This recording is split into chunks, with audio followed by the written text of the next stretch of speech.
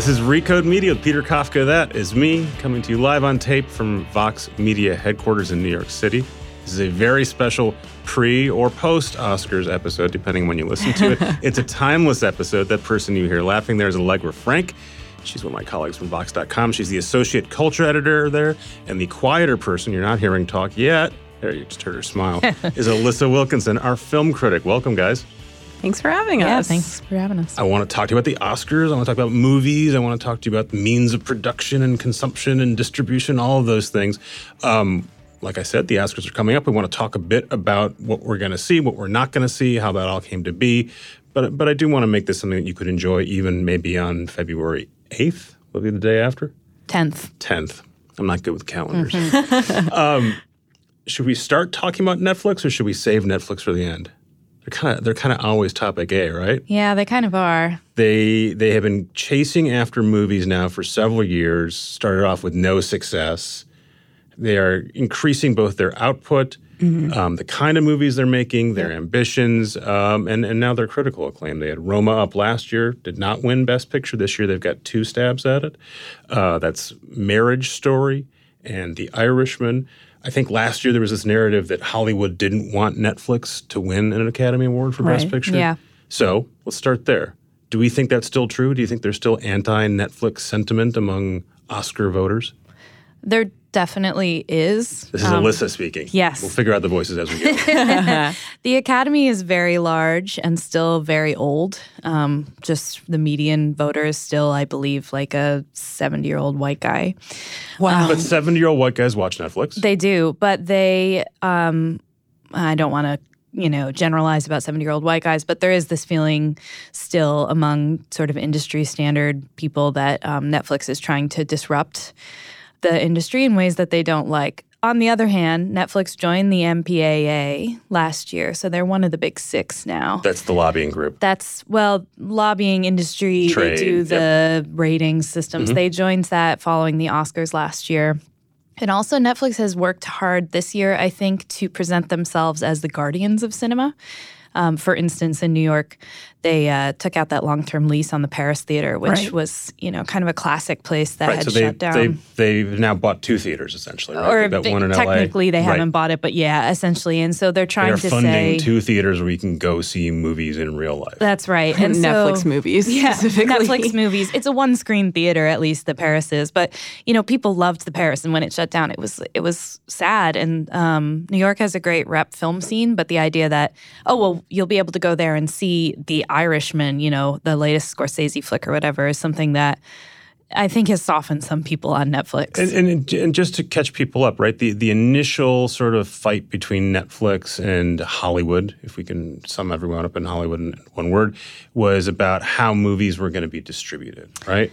Yeah, it's partly— Or is it an overall fear that Netflix is a tech company throwing money around and something's going to happen and we don't know what it is, but we're uncomfortable with that? There's a lot of things. Yeah. It's definitely some of all of that. A big part of it is also the window between theatrical distribution and digital distribution. Netflix initially said, we want everyone to see the movie at the same time. If we'll show it in theaters, but we want the movie to come out in the theater at the same time you can stream it on your phone. Yeah. The theaters obviously said, hell no. Right, and they've been softening on that, especially since they've been renting the screens. So I think that's been a big part of it. They've been in a fight with Cannes for a couple of years over this as well, and the French movie industry is way more rigid about this. But in the U.S., there's definitely this feeling of like Netflix is going to wreck movies, and now maybe they won't. So what about the super obvious counter to this, which is Netflix is funding movies that aren't being made by Hollywood studios. You, the people who care about movies, should appreciate that. Particularly, right, we're talking about The Irishman. That's, $160 million the story is, supposedly. No other studio would take it. Netflix, for better and for worse, said, here's the money, Martin Scorsese, go make your movie. Right? If you are in Hollywood, if you like movies, isn't that just a clearly great thing? Right. I definitely think the accessibility that Netflix is providing— This is Allegra. It is. The sharp change from Alyssa's voice. I think the accessibility that Netflix is providing is for the broader consumer so important, right? And clearly the investment Netflix is making in these bigger films like The Irishman, as you mentioned, is not it's not dampening the quality of these films. I can understand that being a potential fear for the stalwarts and the more archaic people of the industry who believe in cinema as this pure art form, that, okay, Netflix is this primarily tech company. It has a platform. It's trying to promote itself. So putting these movies onto its platform is ultimately its own advertising, right? So that could inhibit good quality films, but it has not proven to be the case. So I'm generally... when Alyssa mentioned the Cannes and sort of Parisian film industry issue, I think that just kind of really hews to the idea of this is such an archaic notion of film that is arguing against the Netflix distribution model. Yeah. So back to the Oscars. Do we think that someone is willing to vote against a Netflix movie, that there's a protest vote, and that will actually affect how The Irishman and Marriage Story do? Yeah, I think so. I also, if you ever read those, those like cranky roundtables, Academy voter things where people anonymously talk about... A trade will anonymously. Yeah. Here's a 7-year-old white guy to tell us what he thinks. Right. And they're huge traffic jaws, mainly because they're hate reads. And a lot of times I think people are trying to find a reason not to vote for a movie. I do think, like, if anyone in the entire world has a chance of overcoming anti-Netflix bias, it's Martin Scorsese. So I don't know. But certainly the day after the Oscars, if The Irishman in particular doesn't pull in enough votes to win anything, then people are going to attribute it to Netflix bias. So I have a question for Alyssa related to that. So I was looking at the Golden Globe nominations because I remember Netflix really dominated there. The Golden Globes aren't necessarily the best predictor for Oscars because they sort of are doing their own thing, notoriously.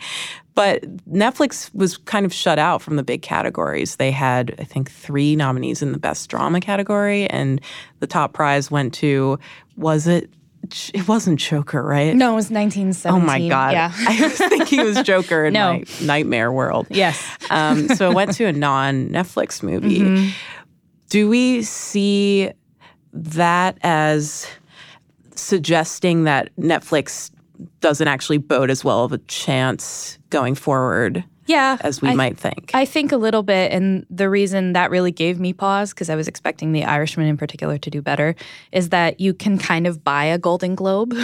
There's like 90-something people in the Hollywood Foreign Press Association, and you can just...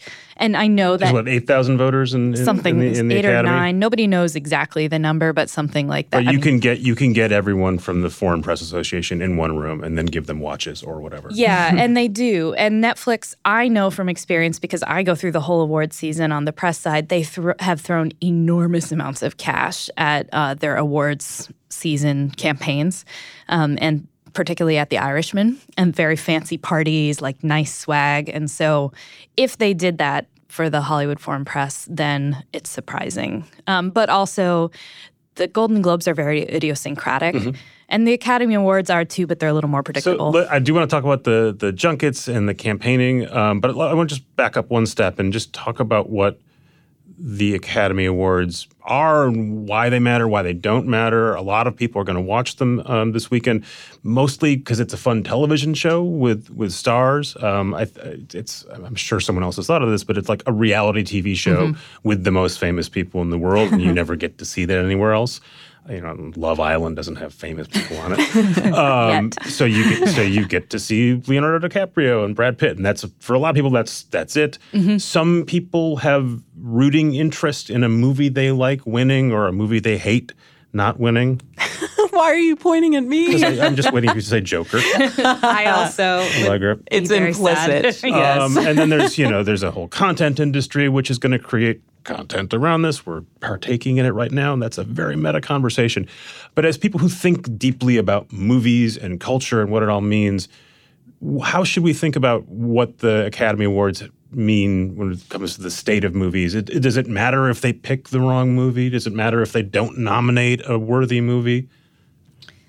Yeah, it does. I just wrote. Who does it matter to? Well, it matters to people who work in the industry predominantly, right? So getting your movie or your performance or whatever nominated or winning an Academy Award, that's great. Like you get into the Academy, which is an important thing if you get nominated, and B, that means you have a really good chance at working again.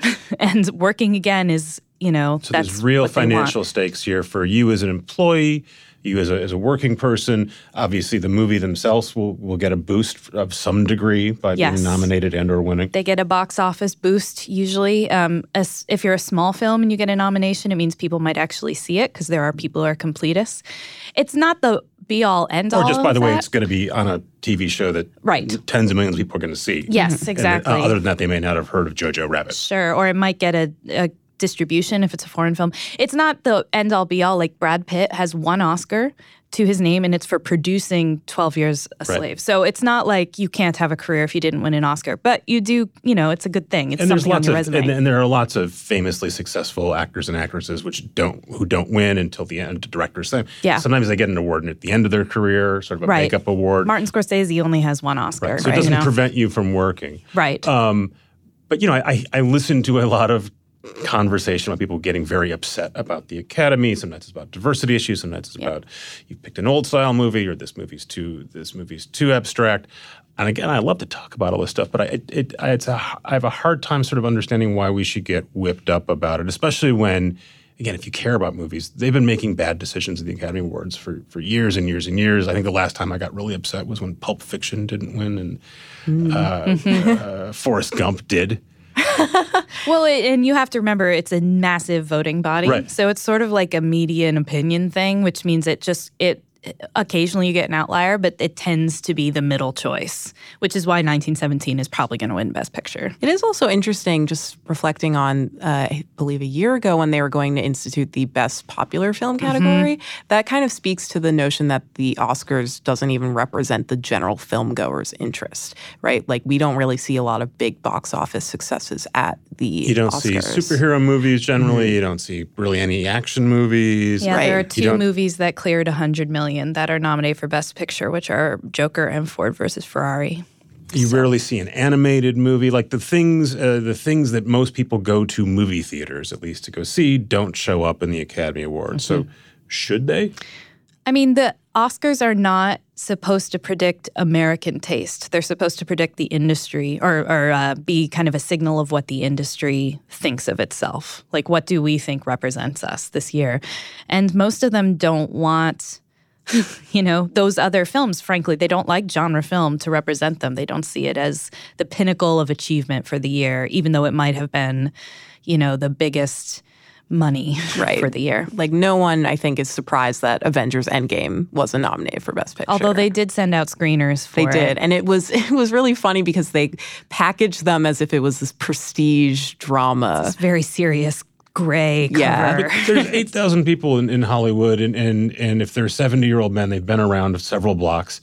They know that what makes that town work is not art house films or whatever you call an art house film. Now, they all know sort of how the industry works. Don't they want to celebrate the most successful versions of that industry? No, because that movie already made them money, right?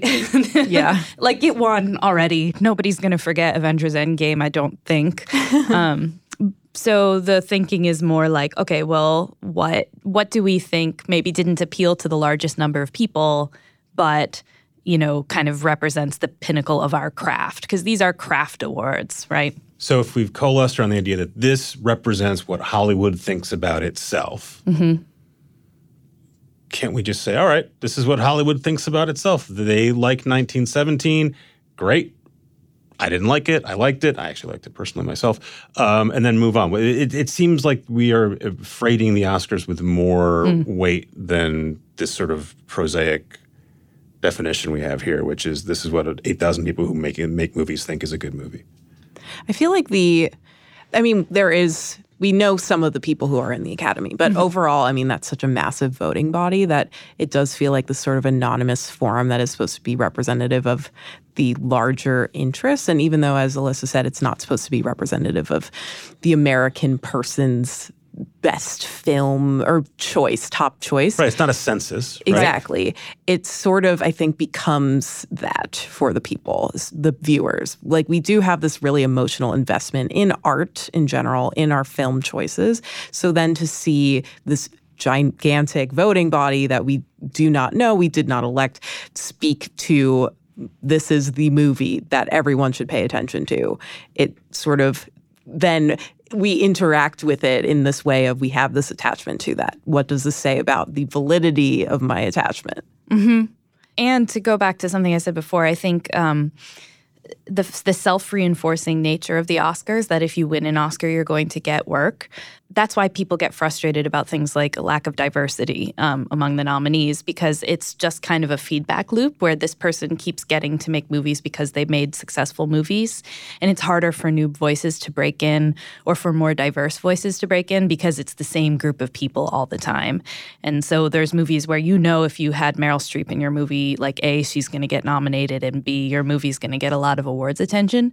But it's harder for a movie with maybe less familiar actors or people of color, or like certainly female directors have had a hard time getting nominated. And then people say, well, it's because they didn't make movies that were worth it, which isn't necessarily true. Yeah, I mean, we could do many, many hours on representation and why it matters, why it doesn't matter.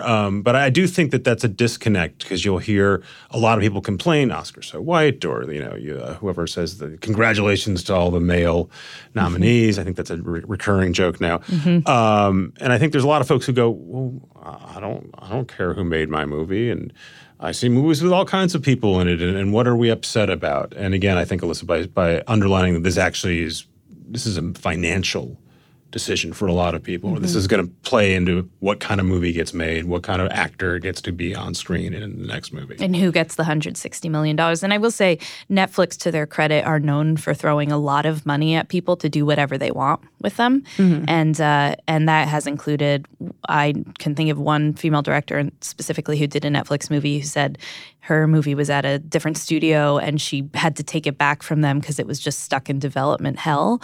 And Netflix was like, here, you do whatever you want with it. Was that Nicole Holofcener? It was, yeah. I love talking to her. She's great. Mm-hmm. I want to talk about money and more Netflix in a minute. First, we're going to hear from a sponsor. Back here with Alyssa and Allegra. We've suggested that this is going to be a topic for 17 minutes. Let's talk about the role of money in the Oscars. I think if you are the kind of world-weary, savvy person who listens to Recode Media, you may realize that these movies are not just nominated purely on their merits. There's a ton of work that involves getting them in front of voters and a ton of money. And I think Netflix has also now raised the stake on that as well. Alyssa, can you walk us through? You did a really good piece last year sort of walking through the campaign. Yeah, it's very much like running a political campaign. There's a lot of money, like $10 million can go into an Oscar campaign. For a single movie. For a single movie. Usually often a studio will pick one movie. So like this year, Neon picked Parasite, even though it has other movies that it could have run. And they throw money behind events, behind sending out screeners, of course, but also swag to voters, not just for the Oscars, but also for smaller awards that kind of lead up to that. So they want to create the primaries. Momentum. That's right. So in the same way that Iowa, Super Tuesday, like these things matter. For them, it's like Critics Awards, the Golden Globes. So you've got teams of people putting out a campaign that's going to go multiple months. Mm-hmm. It's aimed mostly at a very small group of people, even though, like, if you're a civilian, particularly in Los Angeles, and you walk down every billboard as a for-your consideration billboard, a little bit of that in New York. Yeah. So you're aware that this is going on, but this is really sort of micro-targeted at really a few thousand people. That's right. Yeah, they'll pay to hold screenings. They get like kind of disconnected celebrities to come in and host those screenings, which can be really interesting. So-and-so famous person is hosting a screening of which La La Land. The producer told me, Barbra Streisand hosted one of our early screenings, and that was a big deal because people would come because they wanted to see. She's not in the movie. She's not in it. She's not a producer. In no way related to it. But they just said, would you do this? And she said, okay. Yeah. And well, she saw the movie somehow and she said, I want to host a screening of it. And that was a big deal for them. And of course, that movie went on to win a lot of awards. Right. And then also, Harvey Weinstein is responsible since about 1999 for having kicked off the modern version of the Oscar campaign, which includes things like Oppo research. So the negative campaigning or swift voting, right? Yeah. All of a sudden, you read a story or read several stories about how such and such movie isn't historically accurate. Right, yeah. The Whisper Network, that was a really great detail in Alyssa's piece. It's so insidious. They'll just whisper. The example they gave was Shakespeare in Love, which was a huge upset over Saving Private Ryan in 1999. And they were whispering that, only the first 20 minutes of Saving Private Ryan are good. So Harvey Weinstein and other industry insiders have such sway that they can even work so insidiously like that. Plant stories, call journalists. We recently saw some sponsored content on Variety, which is a major trade paper that was all about how great Joker is. It was like an 8-article package, and it's marked as SponCon, but people don't necessarily know that. Right. It was literally formatted as if it was a big feature package with bylines. It's very easily read as, this is just some great articles from Variety. And this now gets a little muddled, too, because now you see lots and lots of Me Too stories come out. Sometimes they're connected to a prominent movie. And then there's a discussion like, well, is this a legitimate story? Or is this also part of someone else's Oscar campaign? Everyone scratches their head. And there was a story that came out, I guess it was in December, about how the person on whom Jennifer Lopez's Hustlers character was based was suing the movie or Lopez about like her representation in the film. And as soon as I saw it, I thought, well, that's a plant. And then I thought, who is this a plant for? Like, I don't even know at that point. So you start to play all those head games that you do when you watch a political campaign. And so this has been going on for a long time. Weinstein sort of brought everything to a new level. And then Netflix has ramped it up, right? Just in terms of overall spending, in terms of what they'll throw at something? Yeah, other studios have been complaining this year about the amount of money that Netflix has been throwing in. But also their movies are good. So it's, it's a little tricky. They are definitely some of the better movies in the race. Right. I can definitely see that being a major issue for the film industry at large when they complain about Netflix disrupting, because it does start to become a financial play. I mean, in that sense of Netflix as a streamer. Right. The same people who can spend billions of dollars and I think they're going to make 95 movies this year, which is way more than a regular studio. Original movies. The people who can fund that can also fund enormous marketing campaigns. I think they spent $1.8 billion on advertising last year. Yeah, it's mostly for Netflix, right? But they can throw a little bit of that towards an Oscar campaign. You mentioned, Alyssa, Neon and Parasite. Parasite is, I think, the movie most people that I talk to are most excited about. They like the movie itself. They also like the story. You were talking in your story about how these Oscar campaigns all need narratives. So in this case, you've got a Korean filmmaker. It'd be a big deal. And you also have a very interesting story coming out. Probably it will be out by the time you hear this podcast, talking about the idea of what used to be called foreign film. What's it called now? Best International Feature Film. Okay, so that's a more polite way of saying it, but these are the movies you're probably not going to see in the U.S. for the most part, unless it's a Parasite, which is very, very rare. You brought up something I'd never thought about, which is that each country is picking its own movie submission, which means usually, depending on what kind of country it is, they're making all kinds of different decisions. Can you tease that out for us? Yeah, so basically the rules for this category have to do with the language that it's in, so it can't be predominantly in English. But the way they get nominated is that individual countries are allowed to have a selection committee of their own choosing that picks a movie that they want to represent them at the Oscars. And Which is kind of weird anyway, because you can imagine like what the U.S. version of that committee would be. And right, so you can imagine, all right, well, the French people pick their movie and the German picks their movie. What happens when it gets to Russia or China or Iran? Who's making those decisions then? Right, and those countries are more secretive about who makes those. So like France, you can go to the website and it tells you who they are. But yeah, it's industry professionals. They have to tell the Academy who's on the list, but they don't tell you like how the choices are made.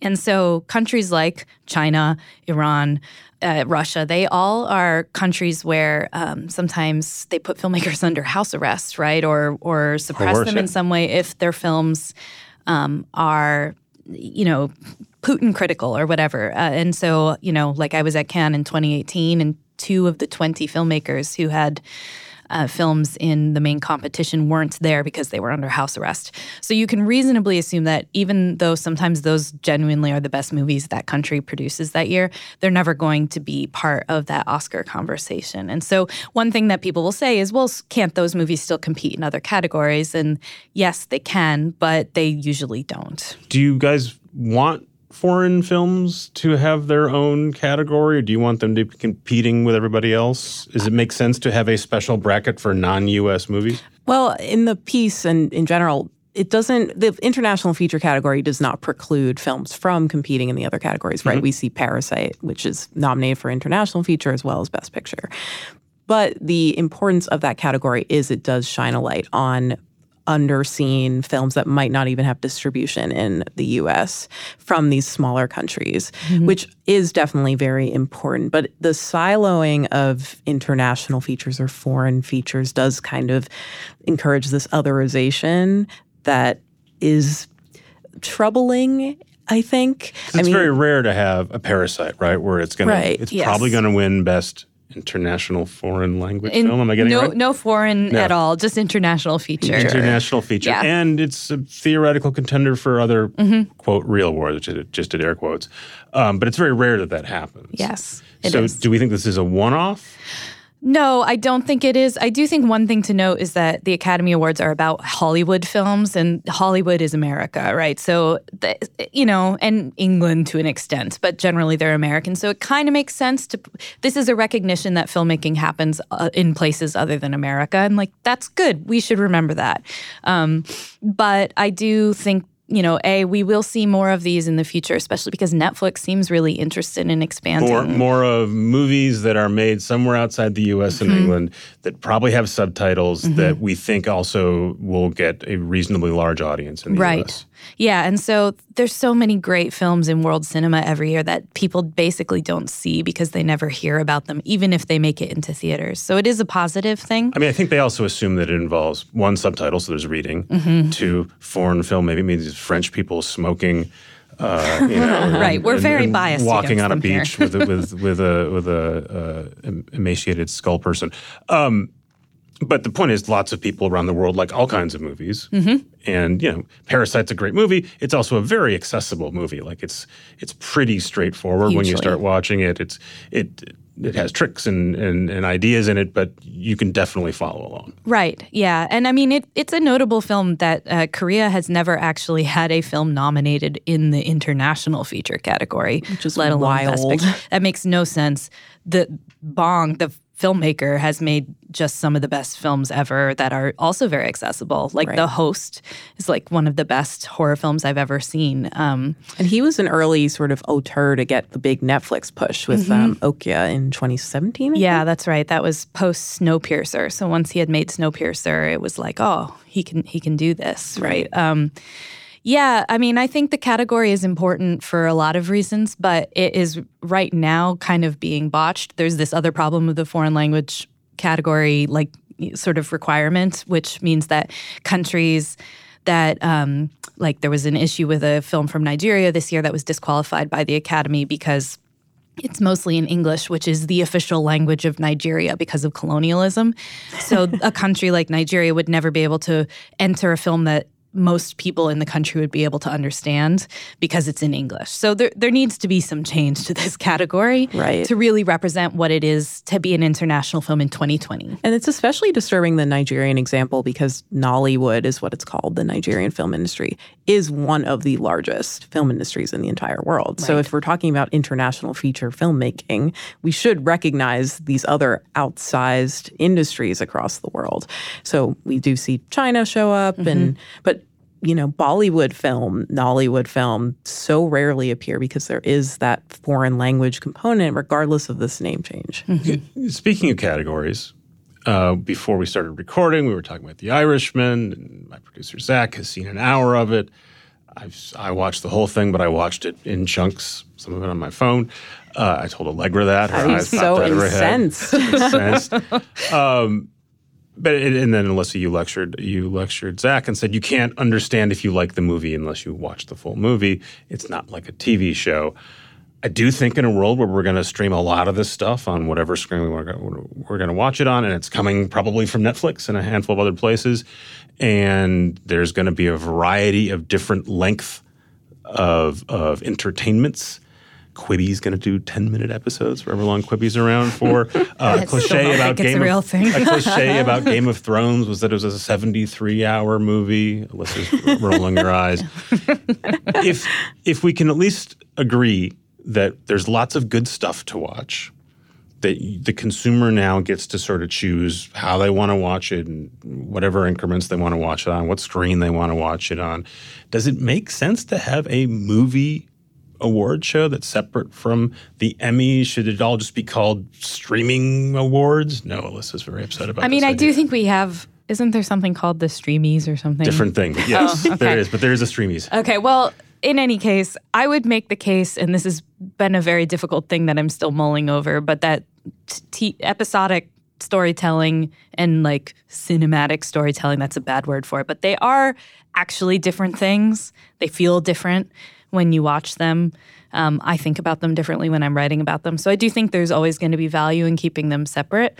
But I think we have a lot of work to do in the next 5 years or so in really defining what they are. Like Game of Thrones is episodic. That is not a movie. Even the Twin Peaks series that like people have been naming as one of the best. Right. David Lynch said it was an 18-hour-long movie, but it's not. It's not. There was the Return. No, but the O.J. Simpson, ESPN. Right. Yeah. And the Academy won an Academy Award, right? And but it was released disqualified basically as 7 episodes, right? And it is, I think, episodic. I think we have to think a lot about how we're going to define that. And I don't think... Why? Well, because I think that the way you write those is so different that people really specialize in them differently, and they're not the same thing. Like, it's not just chopped up into pieces. And keeping them separate gives both of those, I think, their due. I mean, I think the reason we'll have separate stuff is because it makes separate TV shows. Yes. Right? Right. Well, First and foremost, it makes more content for us. Sure. Yes. And also the way they're made is different too. But I think that, one of the problems has always been that for a long time, film critics thought TV was like lesser. Yeah. And I think, I don't know that many I do know a few, but I don't know that many who would think that way anymore. But I think keeping them separate gives it kind of the honor it's due. TV storytelling is really important. Film storytelling is really important. And we have to think about what actually is the characteristics of those things. Right. I mean, yeah, to the episodic point, most TV episodes have different credits too, right? It's not, so a film, there's a set body of crew. One group of talent. people made this thing. Exactly. So to even try and honor them in a similar fashion would be difficult. Whereas you'll have different directors for different episodes, Right. writers for different episodes. Even Steven Soderbergh never claimed that The Knick was a film. And if anyone should know movies, and he wrote, directed, and shot all of those episodes himself. So if anyone should have called a TV show a film, it would have been him, and he hasn't. Right. So I would love to talk to him He also had a about this. choose your own adventure show. He's great. Which he gets very upset if you call it that. He called it a branching narrative. Yes. And I don't know whether he would call that a movie or a TV show. Or I mean, I think those kinds of labels are not very important to him. He makes 4 or 5 of them per year. But I do think, he's just... that kind of way of thinking about storytelling is important. We had him here. We'll get him back and we can have this discussion. He's a great interview. Can we just talk a little bit more about Netflix and streaming in general and sort of, I think we talked at the start at the beginning about this apprehension of Netflix. What was it going to do to movies? I think a lot of their initial forays into movies were really off. Now it seems like they're getting the hang of it. They make good movies. They make bad movies. They make Michael Bay movies. They make Martin Scorsese movies. It seems like if you're us and we like to consume things and write about them and think about them and talk about them, that's just objectively good, right? What is the downside to the streaming boom we're going through right now for you guys? And don't tell me that it's hard to keep track of all this stuff, but that's a very specific media one. Yes, it's that's like a very specific deluge. media one. No one else cares. I think it's to the point of what we were just talking about of TV versus movies as episodic versus cinematic or a single narrative. It's the matter of consumption. There is this belief, and I think it's completely earned and fair, that there's an artistry to film that demands a certain kind of way of seeing it. It takes the entire width of the screen, right? It's like widescreen versus television oftentimes before we had HD was full screen. I mean, and you're dwarfed by it. Yeah, like the aspect ratios are just literally different. So to watch a film on a different kind of screen, like a lower resolution phone, a small laptop, a tablet, you're not getting the intended experience that, you know, the theater will give you. And I believe the same is true for these prestige television shows as well. You know, I have watched Breaking Bad on my phone before on an airplane, but that is a beautiful show, very, you know, intricately crafted. Even that feels wrong. So there is the, you know, fair and excellent point of it. Netflix is making it more accessible for especially, you know, Peter, your dad, as we've talked about. And you can watch Irishman in chunks on your phone after, you know, your kids are playing video games or when you're putting them in bed.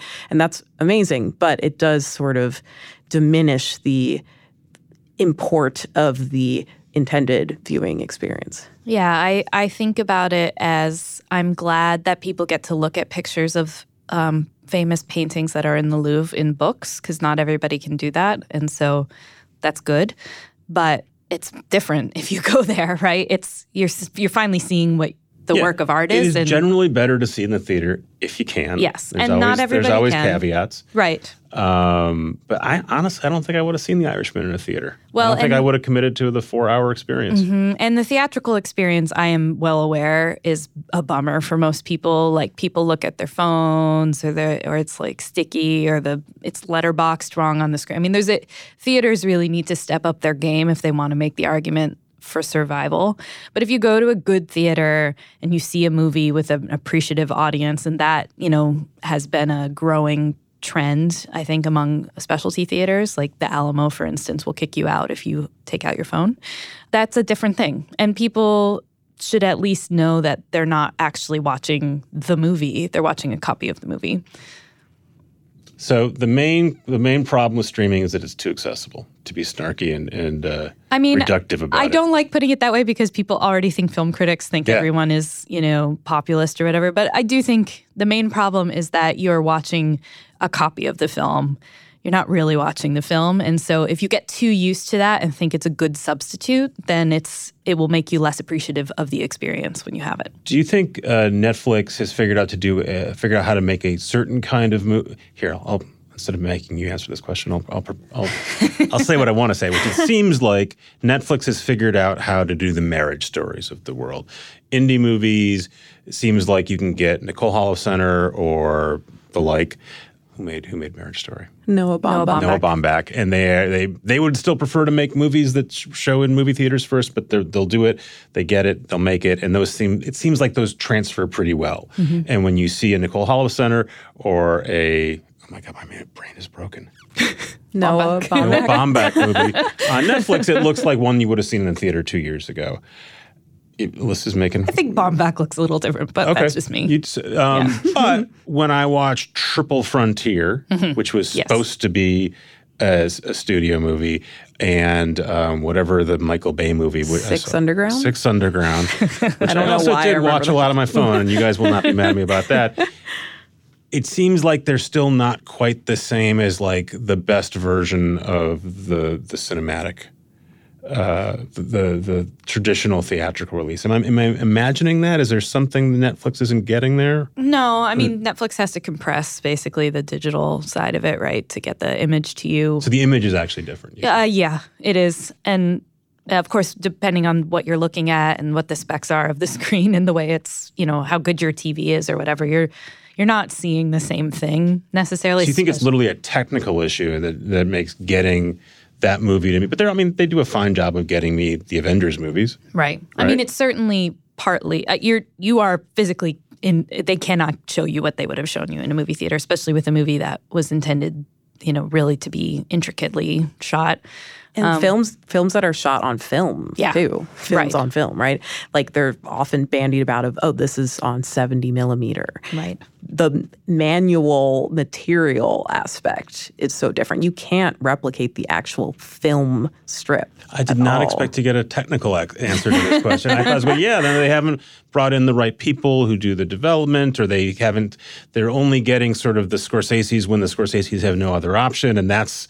You're not getting, Christopher Nolan is not making Netflix movies. He's making Christopher Nolan will never. He's making Christopher Nolan movies, and it's always going to look different than a Netflix movie. But I don't really know why there should be. It seems like if you throw enough money at it and enough people, it's going to look the same. But there are a lot of. I see so many movies. Most movies I see in a theater, I just think are not very good and look bad, and so there's so many movies like that so much is dependent on kind of how it's shot and who shot it and all that kind of stuff that lots of these I think to myself, I don't know why this isn't a straight to Netflix movie. But to that point, Peter, of Netflix is picking up the Martin Scorseses when no one else wants to. I do agree that I'm trying to picture a future in which Martin Scorsese would want to make that Netflix movie firsthand. I mean, obviously, Netflix has proven that it can afford the bigger budget, which is great for Scorsese or smaller filmmakers who want to get more money than a normal studio. Or be Adam risky. Sandler. Right? Yeah. Right, Well, Adam Sandler, a riskier project that a traditional studio would never want to put up money for. Yeah. But we are still so, I think, enamored of clearly film as a tradition, cinema, that I do wonder how long it will take for most directors to even consider that before they go to, a Paramount or a Disney. Right. Yeah, and a lot of what they're making, they might prefer to go first to a big screen. But Netflix making this big screen option like a viable thing in film-loving cities, if that spreads even a little more, I think it could be something that would coax some people. You're never going to get Christopher Nolan because Christopher Nolan doesn't need Netflix. He's the only household name that people will go see his movies just because he made it in America. But you'll get a lot of other people, You're not going to get Quentin Tarantino, but you're going to get other guys who people like. Right. By the way, I did watch the Quentin Tarantino cut of, was it Hateful Eight? Oh, yeah. Which was such a ripoff that he did to me. But I'll take that up with him personally. Yeah, he just showed me the same movie with like 4 different title cards. Yeah. Let's bring it back to the Oscars. This is the part when this won't be as useful if you're listening to it after the Oscars. But what movie do you guys want to see win Best Picture? Allegra first. I feel like Alyssa and I don't want to spoil anything or make assumptions, but I think we're going to be on the same page. Go. It's really hard for me to choose one, but I'm going to choose Marriage Story. I would love to see Marriage Story win. Yeah. I would love to see Little Women win. I have absolutely no delusions that either of them are going to win. Mm-hmm. Of the ones that I think could win, Parasite would be top of my list for a lot of reasons.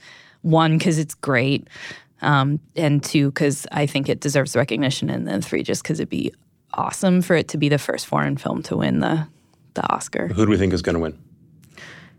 1917. There's a decent outside chance it could be Joker too. So we're all. I really agree. I feel like it's going to either be 1917 or Joker. Joker has the most nominations, and I know that largely is because of technical categories, but it really has been gaining. You guys steam. will be very excited if Joker wins because there's like another week of content. Right? Oh yeah, no, I've written so many words on Joker. I'm excited for the page views. Alyssa, get ready. I'm so tired of it. One last bonus Oscar question. This is the second year they've gone without a host. Yes. Last year that was an accident, basically. They picked Kevin Hart and they had to unpick him. It was an unforced error. I get that the host role is sort of an old-fashioned role, and also that was traditionally like sort of a David Letterman or a Johnny Carson or Jimmy Kimmel, someone of that ilk, usually a male stand-up, who had a TV talk show. Mm-hmm. And it's a specific skill set.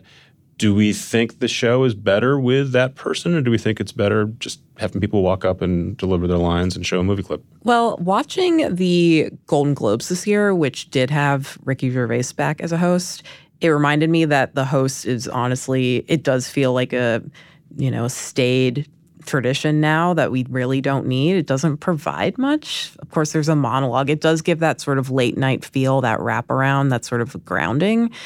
But I think fairly attention spans are so short now. Award shows are so long now. We don't need that extra set dressing. It doesn't feel essential anymore. No, I agree. I'm not surprised that ABC, which is owned by Disney, just wants to not have a host in order to cram in as many product tie-ins as it can, which it will do. But yeah, I don't know. Like, if I wasn't personally obligated to watch the Oscars because it's my job, I wouldn't watch it, except I might be intrigued to see like who's going to come out next. So that element of like surprise and interest. Right. So you care about the people winning the awards and who's giving out the award, the monologue. Maybe you like it, maybe you don't. It's more fun to see a variety show for me. And also when you're watching clip form, right, which a lot of folks are going to do, you're probably not going to be seeing the monologue. You're going to be seeing someone's funny acceptance speech or someone tripped going up to get the award or something funny. There's moments, of course, I'm thinking now of Ellen's big selfie that she did when she hosted. I think it was the year 12 Years a Slave one, so 2014. Yeah. That was exciting, and she was hosting, so there was a big part of we had established a rapport with Ellen as viewers. So those can be fun, but Jennifer Lawrence tripping on the steps up to get her award, or the infamous La La Land accidentally being crowned Best Picture, that had nothing to do with whoever hosted. Yeah, I barely remember who hosted. I have no idea. Yeah, I don't think there's really a great a figure who would want to host who needs to host anymore for their career. Or put it another way, is there someone who, if they were hosting, you would go, oh, John Mulaney. I'm more interested in watching, John Mulaney. John Mulaney may be the only person on the earth. That's what makes the Independent Spirit Awards really fun, actually, which is a great award show, in my opinion, honoring just those smaller films held the day before the Oscars. And they have a group of people like John Mulaney and Nick Kroll doing the MC job. They have really fun hosts. Okay, so watch that, then watch the Oscars, then come back and re-listen to this podcast, see how we did. Alyssa, Allegra, thank you for joining us. Yeah, thank you. Thanks to you guys for listening. We will see you next week.